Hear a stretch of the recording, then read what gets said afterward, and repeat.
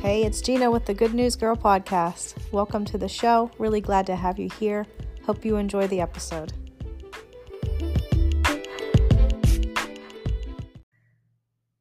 Hi, how's everybody doing? Gina here. I have not been on in a long time, but I wanted to come on and share. I was just so impressed with Psalm 103, and I can't get past it. And I want to share it with you and just break it down a little bit. Such an incredible passage. So I'm just going to read through it and sort of break down a little bit. But it starts off, it's a Psalm of David. And this is David before Christ on the cross, but it's just an incredible psalm. Praise the Lord, my soul, all my inmost being. Praise his holy name. I can't even hear that without the spirit of worship. It's so powerful. With all that I am, praise his holy name. Praise the Lord, my soul, and forget not all his benefits. Sometimes I think we get this sort of mindset, don't come to the Lord for what he can do for you. It's just not even biblical. Forget not his benefits. He comes with a benefit package. Being in Christ has benefits. It's so powerful. Like, there are powerful things in God. So forget not his benefits. And that really was striking me. I could not move past that. And then it goes on to say, who forgives all your sins and heals all your diseases, all your sin, all your disease, who redeems your life from the pit. Not one bad mistake, not a couple of bad mistakes, your entire life. He redeems you from the pit, crowns you with love and compassion, who satisfies your desires with good things. How many of you know it's okay to want good things? I mean, we don't have to be afraid to ask the Lord for things. He tells us to ask. You have not because you ask not. He tells you to ask him for things. But I love this verse.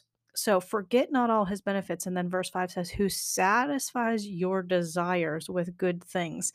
Satisfies, that word actually means completely satisfies. Like, it entirely fulfills the things you want. It goes on to say, so that your youth is renewed like the eagles. The Lord works righteousness and justice for the oppressed. He made known his ways to Moses, his deeds to the people of Israel.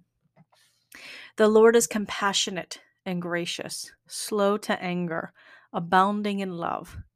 He will not always accuse, nor will he harbor his anger forever. He does not treat us as our sins deserve, or repay us according to our iniquities. For as high as the heavens are above the earth, so great is his love for those who fear him. As far as the east is from the west, so far has he removed our transgressions from us. That means anything you've ever done is completely wiped out. Like, he doesn't remember your transgressions and your sin. Don't get hung up on those who fear him. If you're in the Lord, you have the fear of the Lord. It comes with his package. This is not being afraid. This is fear of the Lord. And, it says in Isaiah 11:1, the Spirit of the Lord is upon him, the Spirit of wisdom and understanding, of counsel and might, knowledge and the fear of the Lord. That is the Spirit of Jesus Christ. If that's inside of you, then that's inside of you. So you get all of these packages by being one who fears him, because it's a part of your identity. As a father has compassion on his children, so the Lord has compassion on those who fear him. For he knows how we are formed. He remembers that we are dust. The life of mortals is like grass. They flourish like a flower in the field. The wind blows over it and it's gone, and it remembers it no more. But from everlasting to everlasting, the Lord's love is with those who fear him, and his righteousness with their children's children. This comes in as a generational blessing when you come to the Lord. with those who keep his covenant and remember to obey his precepts. I just want to back up to that verse 17. But from everlasting to everlasting, the Lord's love is with those who fear him. Do you know what everlasting means? It means all of your past and all of your future. It is forever. It's ancient of days. It's what's to come. It's what's already behind you. It is everlasting, eternal. The Lord has established his throne in heaven, and his kingdom rules over all. Praise the Lord, you angels, you mighty ones who do his bidding, who obey his word. Praise the Lord, all his heavenly hosts, you his servants who do his will.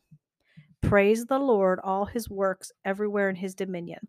Praise the Lord, my soul.